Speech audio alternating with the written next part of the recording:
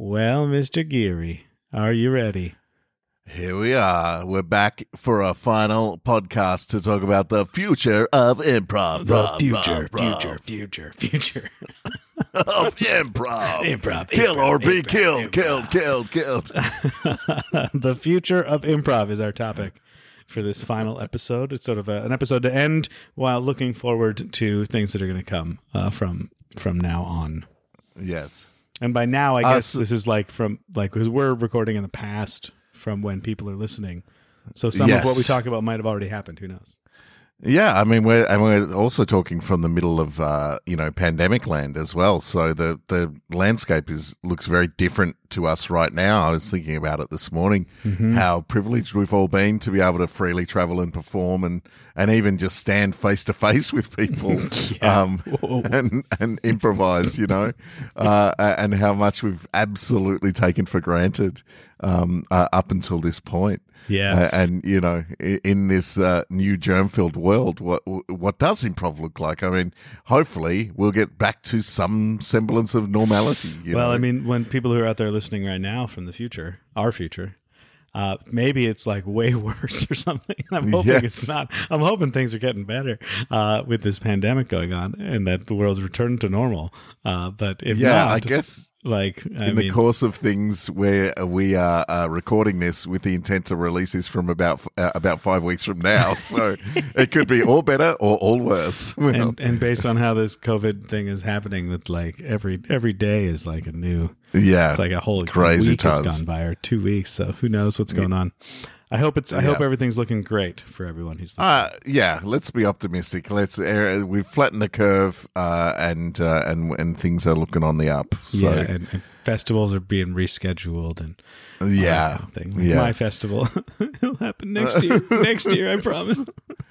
And the New Zealand Improv Festival, a staple down here in the Southern Hemisphere for Australian New Zealand improvisers, which normally happens in October, was just postponed as well for this year before anyone kind of got their hopes up or, started trying to book things. Not that you can book a single thing at the moment, but and I think it was a very good call to make before all of the work goes in to start organising something that may not happen.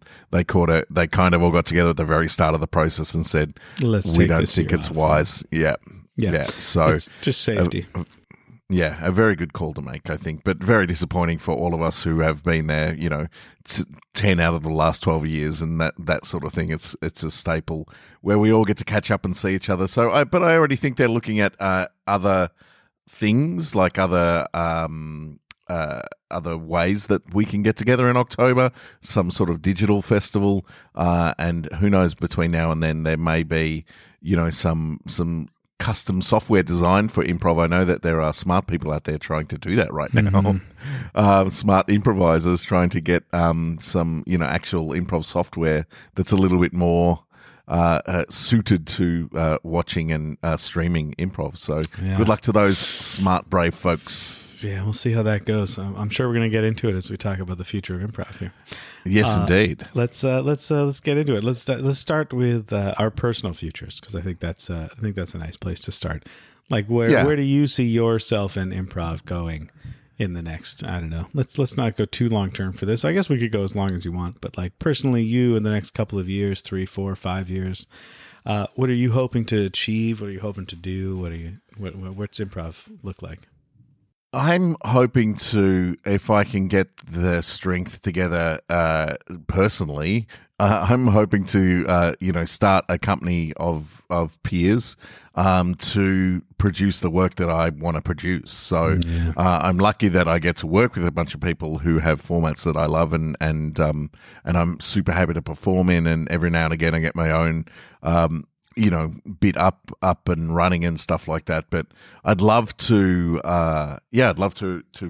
be, not necessarily in charge, but create a company, a very small company of peers who I know I can rely on, who I know both on and off stage, who I know can bring it as well.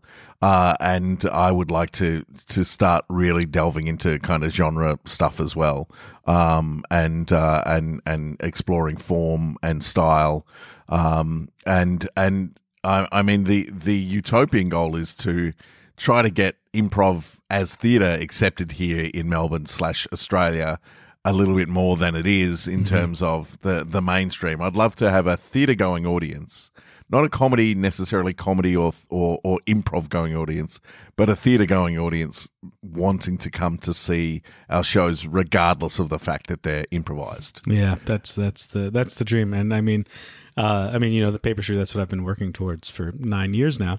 And and we're getting there. We're getting we have a pretty good theater base audience. And I think actually as we go on, we're drawing more and more from our own kind of like improv world of people that we're building, improvisers that understand and like what we do. So they're coming too. But still my goal is always, focusing on that theater audience. Those just regular people that want to see some theater. Yeah. Yeah. And so that's not to, spawn the improv world. I've just started in the last 6 months.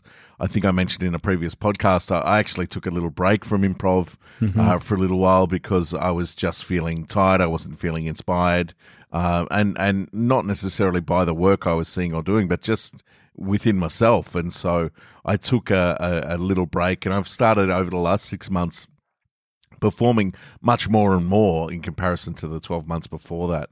And I'm really enjoying working with lots of different groups in the community. So coaching with different groups, performing with different groups, attending different nights organized by different groups and stuff like that. And performing different types of sets at those things. So I'm finding myself out and about again a lot, which is great. But I think we all need to manage our energy levels with improv every once in a while, because we all kind of throw ourselves into it 100% all the time, be it seasons or festivals or things like that. And occasionally I see, and I have myself, see people kind of burn out a little bit. And so I think it's fine to take a breath and take a break and come back kind of refreshed and with a new set of eyes and a kind of rethought out direction that you want to push for. Because I felt like I'd plateaued a little bit. I felt like I was doing a lot of the same sort of stuff. I felt like I wasn't challenging myself. So then the work itself that I was doing was becoming uninspiring to me, and I guess others around me as well. And I just needed to take a little break away from it. I 100% support taking breaks from improv every now and then. Yeah. I for a long time, I was in a cycle where I would go through different, like I'd go into music and then poetry and then storytelling and then back to improv and then music. And I'd get through this like loop of all these different things. And I love it. And I think it's a great approach to constantly be looking at other things, other forms that interest you, other art that interests you. So that you avoid that improvising for improv people about improv in this very improviness thing, and you get kind of in this improv world exclusively, and you forget that there's other people and there's other stories and there's other art that could inspire what I'm doing. Yeah, and that is. Yeah, that is something that I think once you get kind of, I see people trapped in that bubble as well. Mm-hmm. You know, they never kind of bounce out of that. It is all improv all day, all the time. And for some people, that's going to be great, and that's going to be what fuels them. Again, I'm not judging people who do that, but I have seen. And I know for myself that people who take a step back when they need to come back refreshed and refocused, and it's a really nice thing to do. Yeah, for sure. So having kind of being at the start of this refreshed and refocused cycle for me is a really exciting time. The tour that was going to happen was going to be, a springboard into trying to create some new links as I was going to head over to you guys and then down the west coast of the US as well, and trying to create some new links with different companies to kind of bring back that bond and start to generate those ideas in terms of forming something for myself. So, it's a day-to-day thing for me at the moment where the energy is there or the energy is not. But with uncertain times, I'd love to, in the future, have a brick and mortar venue that people could come and see, improv at, but at the moment that's a pipe dream. Seems impossible.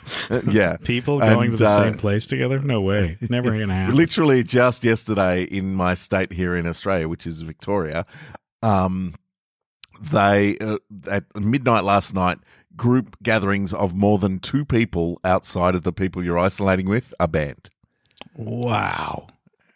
So you can go outside to get essentials. You can go outside to go to work if your work isn't there. You can go outside to exercise. Wow. But you can't stop and chat with more than one other person, and you have to be 3 meters apart or 6 feet apart, and that's it. That's the only thing that we're allowed to do at the moment. It's hard to do a show in that situation. Yes. Just me and you. I'm just talking to you, but I'm really entertaining. Yes, and I'm being really entertaining. No one in the audience. Yeah, it's like if just one person just walks down the street and claps, it's like, oh, a show just happened, I guess. Wow. So things just got really super strict here last night. Yeah, I'm expecting something similar here pretty soon in Canada, at least BC. Mm-hmm. Yeah. But I mean, ideally in a normal world, I'd love to be able to say in 5 or 6 years from now that people are starting to think about, improv as theatre, kind of like the stuff you do, kind of the stuff Dan O'Connor does in LA. Yeah. Going to something with a set and with costumes and that kind of thing, because there is while it happens seasonally here with different companies or different projects, it's not something that is consistent here. So I would like that to happen. Sounds great. I 100% support this idea, of course. I remember I had a student who moved to, I won't say where, moved to another city, and got there, and I went and visited a few months later, and we had coffee, and they said to me, it was weird when I first moved here. I tried to find the company that was like Paper Street, and there isn't one. Yeah. And I was like, yeah. There aren't very many companies like Paper Street in the world, let alone in every city. It's a rare thing to find that kind of theatrical focused improv. But my future. Let me tell you my future. I think about this a lot, and I think this is something I hope people listening to this podcast take away. That as improvisers, we're always focused on improv in the present and being in the moment. But as an artist, thinking about what you want to do and what your goals are and sort of self-reflecting, I think is really important.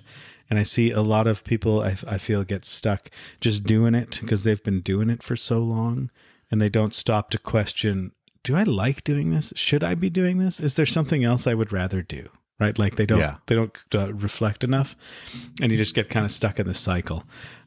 Which is why I think taking a break is a great idea. But my future is, it's weird. It's an uncertain time for me because, of course, this is all going on. But, so I've had some moments to reflect more than normal, which is nice. But Paper Street's getting into its 10th season this next year. So we're going to have our 10th season of completely improvised theater, which is very exciting. I'm looking forward to it. And we're going to try and use it as an opportunity to reach out to friends we've made over the past years and bring them in to help make the shows extra special. I won't spoil any of the details. Teaser. So that's really exciting. And so 10 feels like a really milestone number. And I know it's just kind of numbers or whatever. It's just a number. But it does feel like, okay, so what's next for the next 10 years? And that's kind of the place my mind has been thinking about. What's next for the next 10 years of Paper Street? What's next for the next 10 years of me? What am I going to do? And what's the next chapter of my improv life going to be about? And so I think I'll definitely continue running Paper Street the way I am, because it's one of those things where it's what's one of my goals? And I've achieved it, to have Paper Street running pretty much exactly as it is. This is kind of what I want. Small runs of intimate 50-seat shows of really kind of sometimes beautiful, sometimes artsy, sometimes funny theater that's for a very an intimate, exclusive, not disposable tissue paper, but rare and unique Halley's Comet. You only get to see it once kind of theater. I feel like I'm doing that. And every show I'm pushing myself, so I feel like that goal has been achieved. So now I'm starting to think of bigger projects for me and for my future. And I don't have a perfect answer yet, but I think it's going to have something more to do with bringing improv into other places in people's lives and other places in the world, to bring some yes and some joyful, playful, creative energy into other places. So I think that's what I'm kind of looking toward. Mm-hmm. I didn't give a very clear answer, but I used a lot of words. Yeah. I think it's perfect. Like I mean, long term is that kind of blue sky stuff anyway. You know, it's the dream.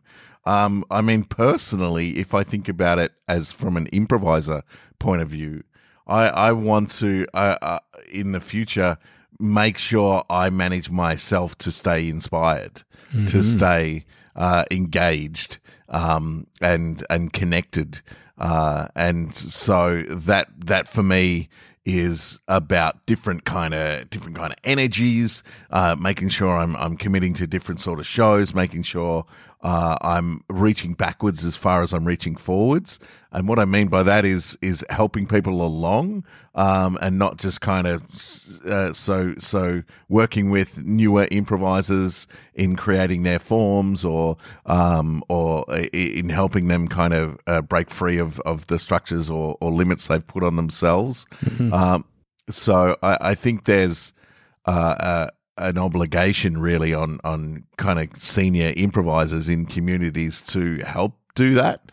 And it's not necessarily, you know, you kind of giving everyone a boost all the time, but you're just there to help. So I'm constantly reaching out when I'm seeing on forums to people now, saying, oh, hey, I'm going to try to get this up, or I'm looking at working my first format.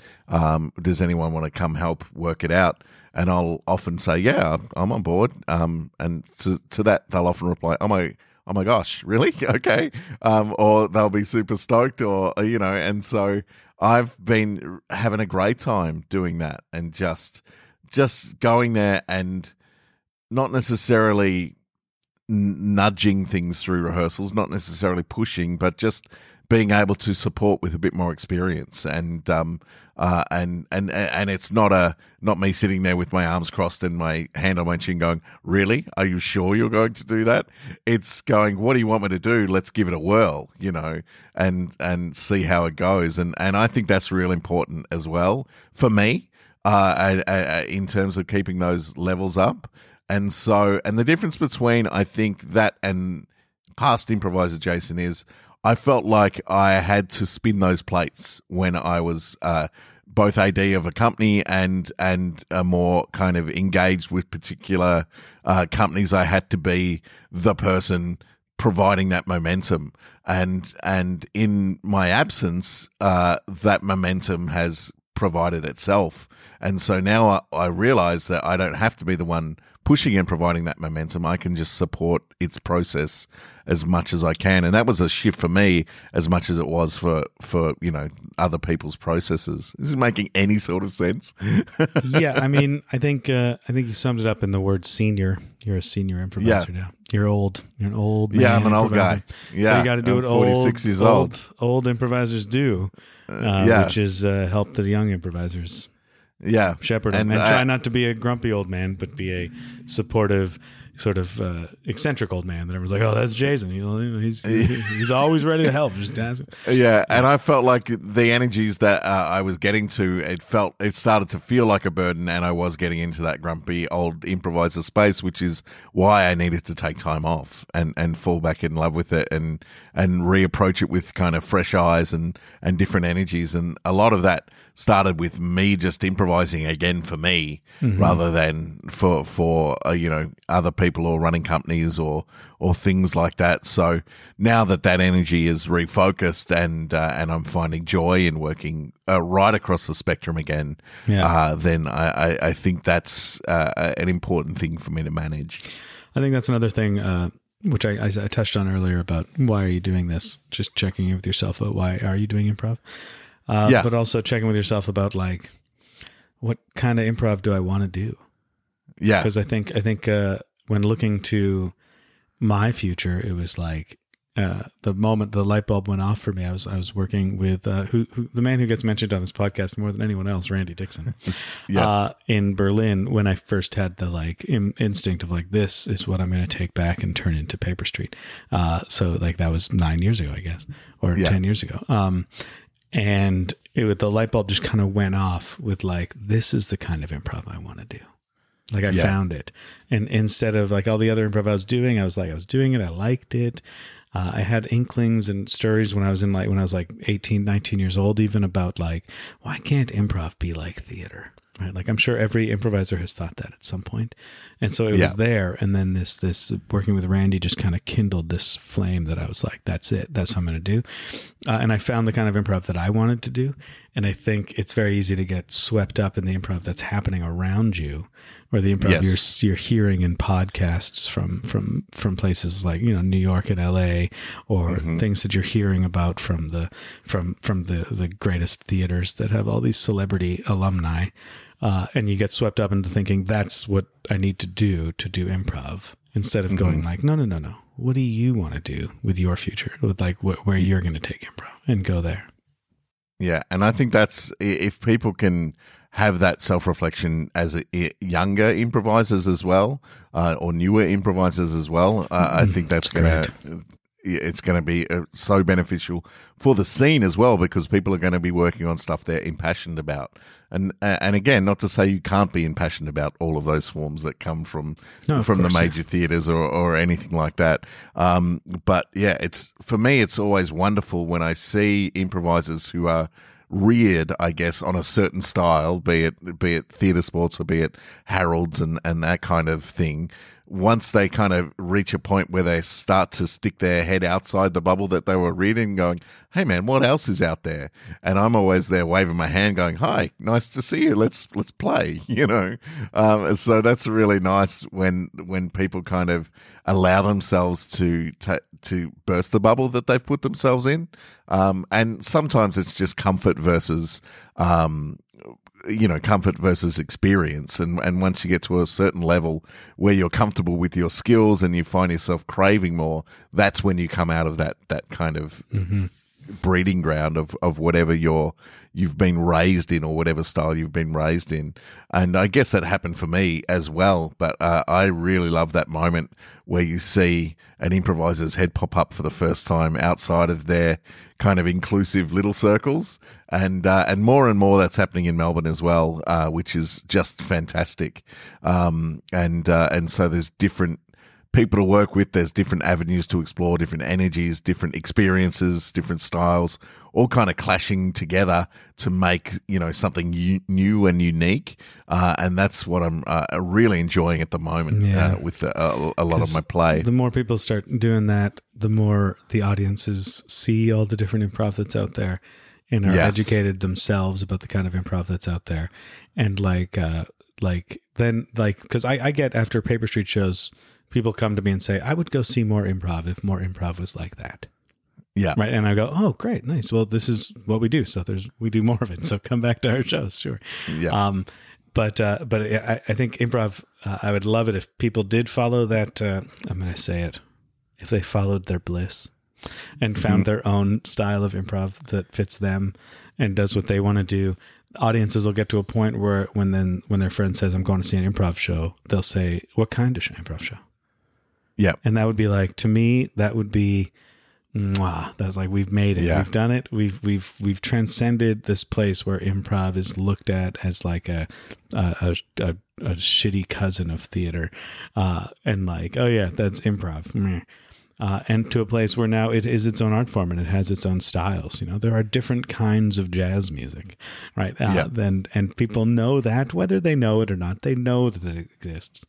And so with improv theater, there's different styles of improvised theater. And I would love it to get to a point where audiences were as educated as improvisers were, or improvisers were as educated as all improvisers were.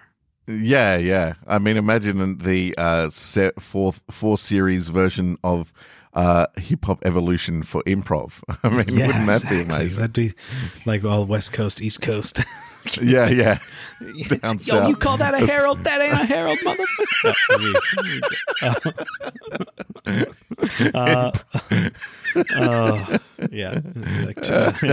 Biggie shot Del Close. Okay. So you heard it here first. So let's jump into the future a little with improv in general. We're kind of touching on it, but I want to go like 5 years or so into the future. Mm-hmm. I don't want to do near future because of this whole coronavirus situation. That's just like, yep. I have no idea what's going to happen in like a week, let alone 6 months, let alone a year. But I think if we go 5 years, we can see the coronavirus has been cleared up or dealt with. Let's be optimistic about it. Yes. And near future, because I think one thing about festivals, especially, because you and I have basically lived through what I think is like the golden age of improv festivals. Like we lived through the 10 or 15 years where improv festivals kind of exploded in like really cool and artistic and like first time improvisers have ever been getting together like this, other than like because like there was that time when it was only theater sports competitions was the only reason improvisers would ever see each other. And now festivals where we're working together and we're collaborating and we're bringing our different shows and showing them to each other, and it's this like it's been this really magical 15, maybe even 20 years of festivals. I think I went to my first international festival 20 years ago. Maybe mine 19 was or 18 or 19 years ago. 2004, I believe, was mine. It was Berlin with the Gorillas as well, and Randy was there. And was that 6? Maybe 6 for me. Were you 4? Because you weren't at that one. I wasn't at that one. I'm trying to think. We must have just I think it was 2004, 2006. I'm not sure which. Maybe one I was exactly. there for 2005 or 2003. It was one of those. Right. It was earlier on than because I was young and with Instant Theater, and we went. I should look up the same, but that was my first festival was the Berlin. Well, my first international festival was the Berlin. So I went from Berlin to stay with Gin Libby and play with the English Lovers there in Vienna, and then went to Leuven for a festival there, which Randy and Susie and Tony were at as well. Oh, great! Which was amazing. And so, that was with Impro Melbourne, and that was my first time. In fact, last night I made a currywurst at my house. I had a craving for currywurst because I remembered it's for those who don't know what it is, it's a street food, I guess, of Berlin or Germany. It's basically sausage on fries with like an incredibly intense curry sauce on top, a little bit spicy. And I just had a craving for it, so I looked up the ingredients. We happen to have all of the ingredients in the cupboard last night, so I made currywurst for dinner, and it was amazing. Anyway, so like, but the Berlin International Festival, I think, is the D Gorillas Festival is one of the first big mega house blockbuster improv festivals. And that kind of led to this whole string of them now launching everywhere. So now we're at this point where there's so many festivals that one of the questions I get from improvisers is, how do I go to festivals? Yes. Which is like, because they're that much a part of the world of improv now. Where when I was starting out, it was like there were only like 10 of them. Yep. Maybe more, but I only knew of like 10 of them. And so like we lived through this golden age of festivals, and now we're kind of in this like festival, like I don't know if it's peak festival, but it's like very saturated festivals. Every city seems to have one now. Yes. So where do you think the future of festivals is going to be in like 5 years, and how's that going to affect improv? Is it going to all collapse? Is it going to just keep growing? Like what do you think? I mean, my experience of festivals has been an interesting arc for me personally, because it's gone from very small, intimate festivals. If I take the New Zealand Improv Festival as an example, sure, yeah. We were talking about it before. The first time I went to the NZIF, it was the second year in operation, and I was literally the only guest teacher there, and there were maybe 30 people at the festival, and we did a couple of nights of performance and a few days of workshops, and that was it. Cut to last year's festival, and the New Zealand Improv Festival is something that is so very well managed and curated, and there have been festivals that have not been that I've attended as well, but the NZIF is one that is amazingly run and organised. So the festival as of last year, was a week and a half long. It had a youth program separate to the main festival, which ran performances and workshops for youth as well for 5 of those 14 days. Then the rest of those 14 days were largely a workshop in the morning and in the afternoon by different presenters, different workshop coordinators and improvisers. So probably a selection of 30 different workshops to choose from. Some of those workshops led to opportunities to perform in a format. Some were like format education and rehearsal. Some were just on the craft themselves. And then performances in 2 theatres every night as well. Wow. And so it has been amazingly run and organised. And when I get to festivals in 2 theatres, there's always a hard choice of what you want to go see in that evening, or you get invited to perform in a couple of different things and they happen to fall on the same night. You're like, no. So yeah, it's really interesting to feel that, because the community of something like the NZIF, a lot of the same people go every year. There are, of course, new people as well. So there's this spirit of kind of people getting back together and stuff like that. So, but it is getting bigger and bigger and bigger and bigger. And I think it's really important for an improviser to go in open to what it's going to be this time and not try to hold on to what it was last time, because I think a lot of festivals that I've returned to people have been guilty of that, myself included at some points, where you go, well, it wasn't like this last time, or last year was better, or that kind of thing. And rather than just giving yourself over to the experience this time round.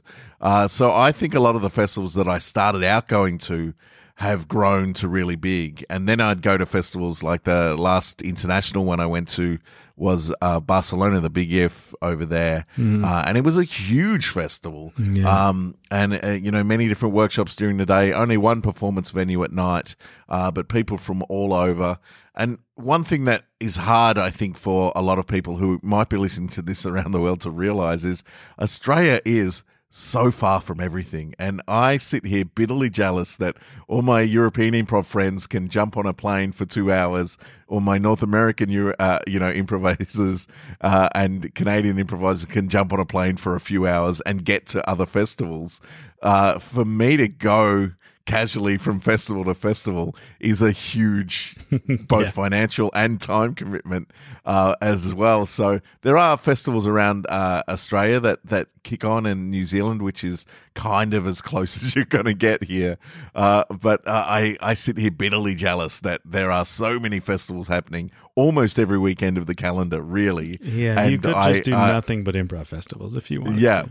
Yeah, and tour around, and maybe in the future I'll take a year to do that. I'll just say, I'm going to be in Europe for this 6 months and tour around from festival to festival. Something people at the listening don't really know, though. Maybe some of them don't know. Maybe some of them know all too well. It's not a great way to make a living going from festival to festival. It's a great way to travel, but it's not a great way to make it's a great way to see things. Yeah, and you've still got to send a bit of money home and pay your rent, but essentially you're socializing every night, or getting from point A to point B. Yeah. So do you see the future of festivals? So here's my take on it as I'm thinking about this and formulating it right now.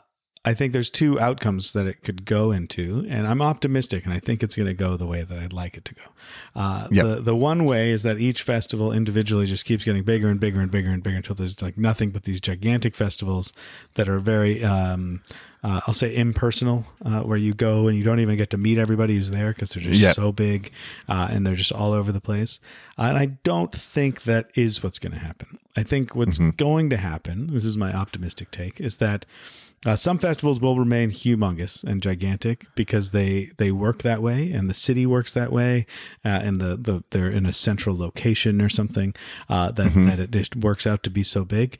But I think a lot of people are going to find their own ways to do smaller, more focused festivals that focus on one specific thing or their specific thing, or and go in that direction with it. Like I think with my festival, that's what I have been doing for the last 5 years of it. I've just been sort of doing whatever I'm thinking about doing. It's small. I don't make a lot of money. I don't make a big international splash with it. It's just like a little festival for my community and me and whoever I want to bring in to play with. And so that's sort of what I've been focusing on because I don't need to do a big festival. And I intentionally called my festival the Paper Street Theater Improv Festival and not the Victoria Improv Festival, because I didn't want to be thought of as that kind of improv festival where everyone applies and comes and because Vancouver is like right next door. It's like a 2.5 hour boat ride from here, and they have one of those gigantic festivals. So I don't need to do one. That would just be a waste of resources, a waste of time.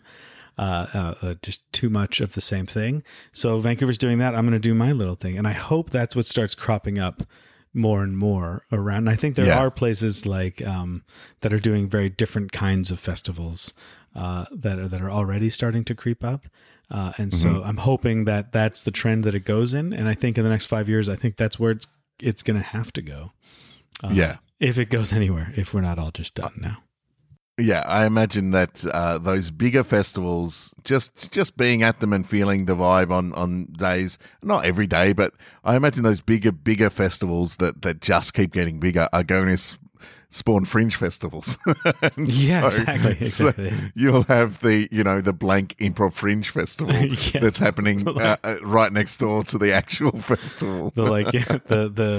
The Vancouver Umprov Festival, which is just a little festival of weird improv that happens around.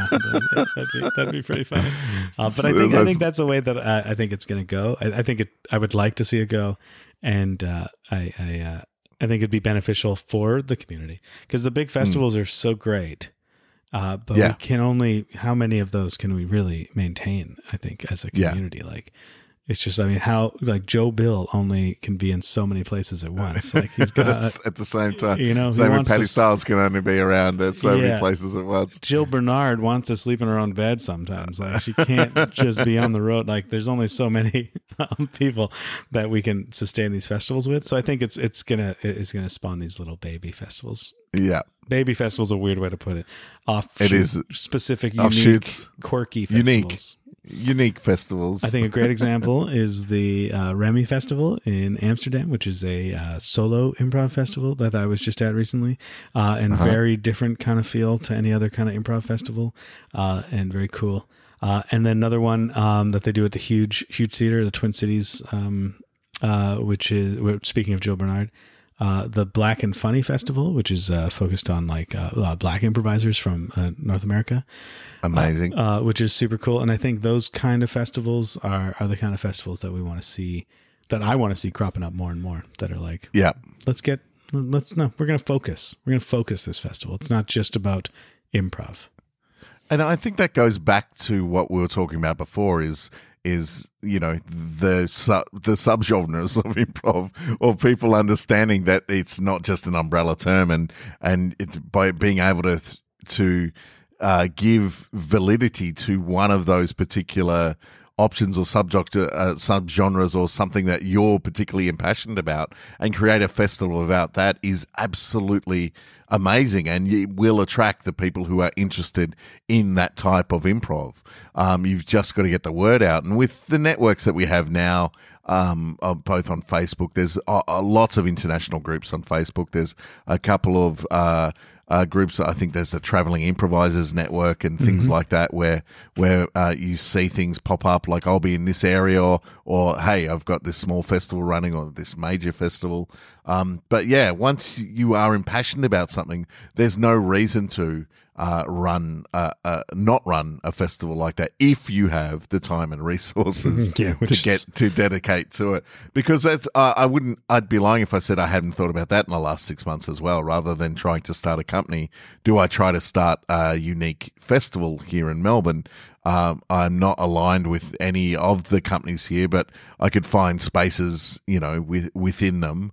And do I produce something like that because I'm privileged and lucky enough to be well connected and know about a bunch of amazing improvisers from all over, and so is that something where I can put this newfound kind of focus and energy that's coming? My dream, I guess, would be I don't know if this is a five year, and I guess it kind of piggybacks onto what I was saying before. But is it like 10 years, 20 years, 30 years? Look, 10, 20 years, it'd be great if it could happen sooner, but my dream would be able to, like our major theatres here, like Melbourne Theatre Company have, they have their own venue and stuff like that, and they have 1,000-seat venues and all that sort of stuff, but they also have little black blocks and annexes in part of their main complexes and stuff like that. And my dream would be for one of those to become a dedicated improv theatre. You know what I mean? So people can turn up to a, air quotes, legitimate theatre venue, something down, smack in the government-funded, very rich arts precinct, and it be, under the auspice of MTC's Improv Theatre or, something like that. And so it becomes, right now, getting into those venues just, you can hire them, but the cost is prohibitive, and the venues aren't really getting behind you doing shows there. They just want you to hire their room. My dream would be that, there's in the Melbourne Theatre Company office or in the Arts Victoria office, there's an improv desk, and it becomes something that has a stream of funding from the arts auspices and things like that, which it doesn't exclusively have its own stream of funding right now. It has to compete with regular, I guess, scripted theatre, which is a lot easier to get funded because you have scripts, you have workshop, rehearsal processes that you can put applications in to fund, and people who are looking over those particular documents can see concretely what's going to happen and what the end product is going to be. But to try to get rid of that bias, I guess, against improv theatre within the theatre world, that's where I'd love to see things at here, where improv is considered a legitimate form of theatre, which, as it stands here in Melbourne, Australia, it does not. You would struggle to get any sort of funding here. Optimistically, I think you're waiting for about 50, 60 years now. Yeah. Maybe 100. Cool. So 5-10 years, that's a pretty good. Pretty good goal. So let's go. I'm going to go on a hunger strike right out front of their building. Yeah. Let's go more into okay, weird question. Yeah. VR. And yes. improv. So let's go more into the future now, because I think one thing this COVID-19 thing is showing this, that people are still trying to improvise using current technologies, and like you said earlier, it's not quite there yet. I mean, maybe by the time this comes out, people have mastered it, which would be cool to see. But let's go further into the future. Let's get into virtual reality. So I think VR is somewhere where improv could actually happen in different spaces, because it's like we're all in the same space. Do you think that would work? Do you think it would still feel less immediate, less because one of the things I think is so valuable about improvisation is that you have to be there, right? You had to be there to see that. Let me tell you the joke. And then people are like, I don't understand. It's because you had to be there. There's so much happening in the room when that happened. That's what made it so perfect. And so when we moved things online or streaming or from video, you're not there, so you don't get that same you had to be there type thing. Yeah. And the improvisers don't get that same, when the audience snickered at that one moment, that inspired my whole next monologue, right? Like you don't get that Yeah. when the audience isn't there. But with VR, we could, in theory, have the whole audience there in a room. Yeah, and in our VR, looking we could around see them. and seeing each other. Yeah. And we could see them and they could see us, and that would that do it? Like, what do you think? What do you think about improv and technology? I think improv and technology, there's got to be room for it in there at some point. You know, it's got to be so. There will come a point where people are living in that kind of virtual reality because they can't go outside because they'll breathe the thing in and die. Yeah. You know, Improv on Mars. Improv on Mars. How are they going to do it? Yeah, How are they gonna do it? Yeah. But it'll. I think So I think there will come a point where it's fine. Now I don't know. Having used VR a little bit myself, it'd have to be that people are dialed in live, so they're watching you live, and you can somehow they're mic'd, and you can somehow get their input as well. Yeah. So you can feel that or hear that. I mean, part of performing in front of an audience, as most would know, listening to this, is that you get that. Even in the silence, there's a gift of something. Mm-hmm. There's an electricity, a tension. You can feel, people move or shuffle or sit forward or things like that. And so, as a performer, I guess we'd have to get used to reading different signals. So if it was live, I guess we could enjoy it, both as performers and audience. Then there's the other option that you and I do a show, record it, and people can just download it to their VR headset and enjoy it whenever they want. Yeah. And so we have to find different ways to satisfy ourselves or work with it and trust that the work is good enough to put out there to have people enjoy at their leisure, and hope that them slipping on a headset mask is enough of them to, because I know often watching improv on a screen, pre-recorded improv, just doesn't translate. It's really hard.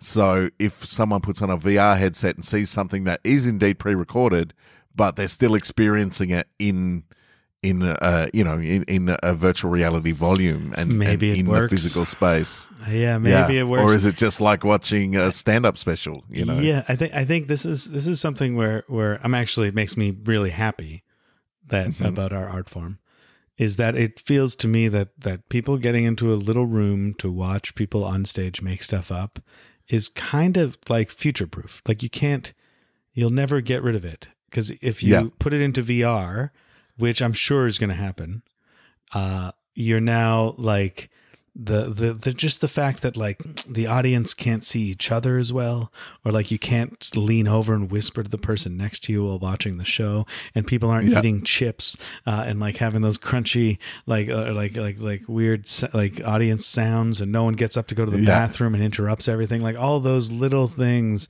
that make an improv audience feel like they're there, like an audience being present. The temperature in the room that we're all feeling together at the same time as it gets hotter throughout the show because the air conditioning doesn't work in this shitty theater. Like all those things that make us all connected in that moment. You cannot replicate that yet. Maybe VR will get to a point where it's like you put on this headset and it's like whoop, it's like you're in the room. You're in a wearing a Steven Spielberg movie. You're wearing a suit and you feel everyone feels the same things as everybody else does. But still then even like you're not getting the real trucks driving by outside, those things that happen when we're present, and you're getting this like perfectly curated theater. Like, whoa, what a beautiful theater we're performing in this virtual reality world. Look around you, and there's like Italian opera spaces around us. It's like normal. We used to do these crammed into the back of restaurants, well, with a curtain, and then eventually into like 50-seat black boxes that had like only 4 working lights and a dimmer that would just crap out once in a while, and that's where improv came from. And now we're in the Sydney Opera House. Hello, welcome to the Sydney Opera House for this one-person improv show. So I think there's something about improv that is irreplaceable because of the fact that the whole point of the art form is that what's happening right now is what we're experiencing. Yeah. And as soon as you take that away, it just becomes either sketch comedy or it becomes just a theater, or it becomes a stand-up comedy. It becomes something totally different, right? Yeah, and the way you experience becomes different. So what's going to happen is while everyone's in suits watching their improv at the Sydney Opera House in VR, there's going to be 50 people in the back of a pickup truck somewhere, like a semi-trailer that's upturned on the side of the road going, can I get an offer? Like, that's taking a risk. and going out and trying to do this, apocalyptic improv, because you're never going to stop it. Like, there's always going to be those people who are going to crave that small connection, and a group of 12 people is enough. It's what makes it work. It's what makes it work. Yeah. Well, I think anyway. I mean, I'm a bit of a purist when it comes to this. Like, when I don't film improv shows. I just don't. I just don't do it. I put my foot down. Not even for like archival reasons. I'm like, no. Yeah. I don't film them. And when I apply for festivals and they ask me for films, I sometimes just write them this paragraph about why I don't film improv shows, and send them this essay as an explanation, and it usually does okay. But yeah, I just don't. I just think it takes away the actual the art of what we do. Yeah, and I think that's that makes me happy and makes me optimistic about the future of improv, that we cannot replicate it through machines and like through Zoom calls and stuff. It's just not. It's not the same.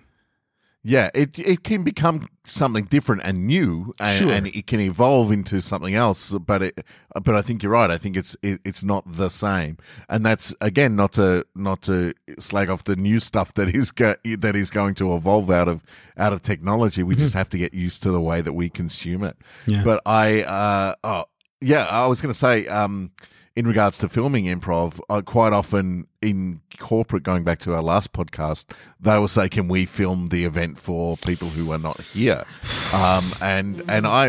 We say no, pretty much, no, because because it just doesn't quite translate. They're going to receive it secondhand. They're not going to be in the room. They're not going to experience the whole thing. They're just going to be sitting in a dark corner watching it on a monitor or on their laptop because they've been sent a link or something like that. And that's not the way to experience. That's not the way this product is designed. Otherwise, we would shoot it ourselves and sell you this video rather than come out to your place and perform.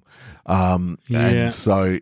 Yeah, it's. I believe it doesn't translate that well. I mean, things like Whose Line and stuff like that have their own language, I guess, in their own visual language, and people are used to it. But and seeing improv in that kind of context and stuff like that. But generally, it's really hard to translate. Yeah, I think a live audience is required. Yeah, so I guess VR is, if we can make it so you are experiencing it in the moment, we get that both ways of communication going on. Yeah, basically, then perhaps if it's an improv show and me laughing has no effect on what happens in the show, then this is I don't want to watch it. Yeah. Cool. Okay. Anything else about the future? Like, do you think there's going to be other ways that we're going to find that improv is going to change or evolve? Like, I think you're right that very VR and Zoom calls and stuff is going to change improv into something else, or something else is going to evolve out of it that's related to improvising. But do you see any other places you think improv is going to evolve with the way the world is going?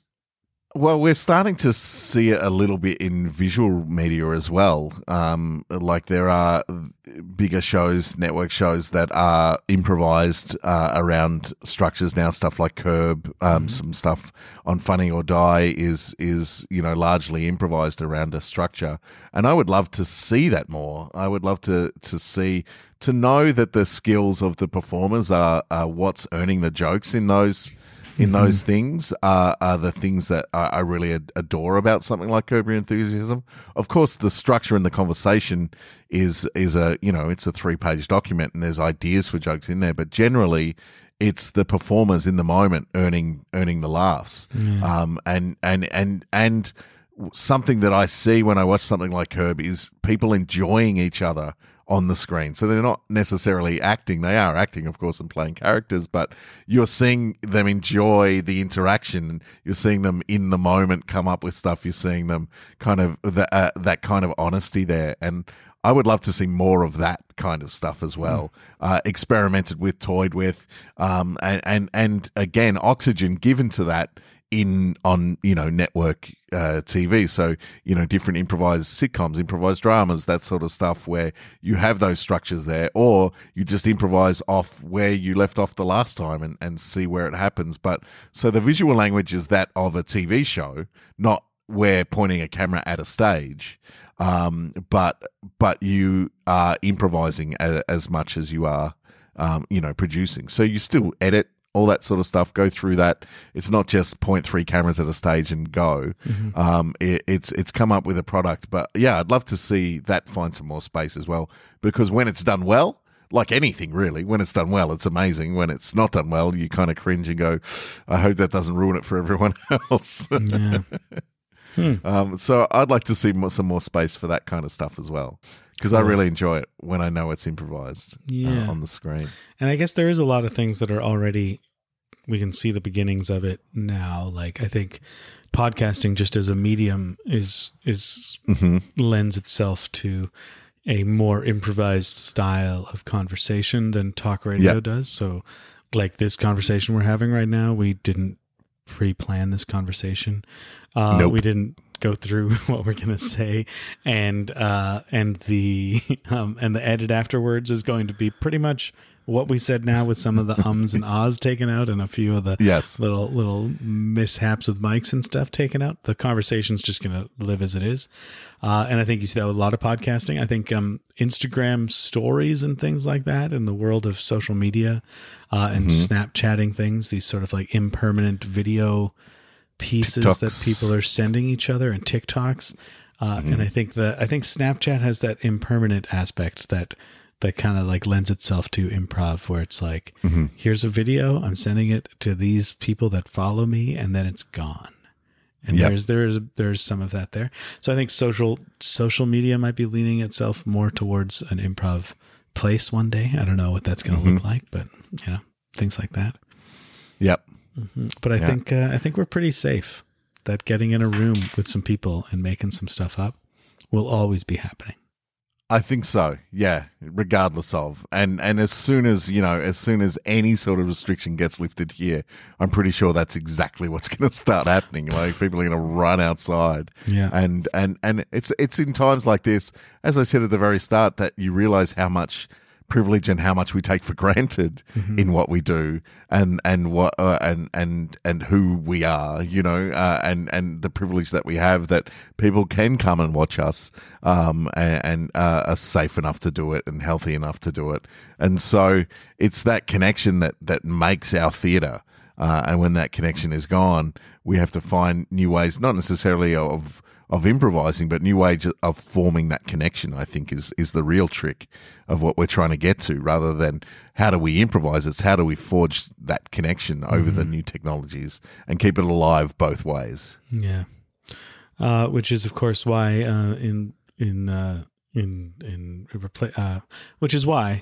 after canceling my festival, we put this little conversation series together. Indeed. Was to keep reaching out and staying connected and trying to do something together in these weird times. Anything else you want to say about the future of improv? Because otherwise I think we've talked about it pretty well here. Yeah, look, long live it. May it keep evolving, may it keep inspiring, and may it find new forms that I can't even imagine right now. Yeah. And I think the end is always in the beginning, and that improv will, where it began, with some people just making stuff up for the people in the world so that they could have theater of the moment for them, by them. I think that'll live forever, and that won't ever change. Cheers to that, my friend. All right. Well, thanks everyone for tuning into this conversation series. This is our final episode. If you'd like to find Jason more, you can find him. The Dictionary of Moments is the podcast he has, as well as How About This? How About This? which is just three guys whinging about stuff. No, we do characters and a whole bunch of stuff. It's just a mishmash of whatever we're inspired to do on the day. We start with a random facts list, and it goes from there. You never know who you'll hear on the podcast or what, or what. Yeah, but yeah. So there's where you can find Jason, as well as do you have a website as well that people can find you at? Yeah, you can check out dictionaryofmoments.com. You'll find some stories published there as I update them, and also a link to the podcast there as well. And if you are interested in hiring me for any corporate work, you can head over to sparkteamwork.com and we can continue the discussion there. Mm-hmm. And I'm Dave Morris at davemorris.tv, and you can find Paper Street Theater at paperstreettheater.ca if you want to one day take an improv class, if they're ever happening again. And we are going to do one more episode, so don't unsubscribe from this feed yet, because we are going to release a virtual Zoom, right? Yes. Yeah, so this is the form that I spoke about in the format episode, where it was inspired by Haruki Murakami and some beautiful language. And of all the forms that I do, I hope that it's going to translate to audio in a nice way. So it won't quite be the same without an audience there, but it'll be something. Yeah. So we're going to give it a go. So stick around and listen in for the Zoom. Let us know what you think of it. If you enjoy it, we can make it a regular thing. Maybe. Maybe he says yawning. I'm here at 2:00 in the afternoon. Dave's late at night over there. Thanks everyone, and thanks Jason. Thank you so much. This has been an absolute pleasure. Just talking to you so much. I'm going to miss you. Yeah. So I think we're going to have to keep these talks going until quarantine. I think so too. Just to enjoy each other's company. Because I was very excited to have you here at my festival because I love what you do, and I wanted to bring that to Victoria and mix that in with what I do and see what comes of it. So next year. Man, I was so excited. Next year, 100%. Next year, I've got you booked for the festival already. Yeah. Yeah. Okay, great. All right, my man.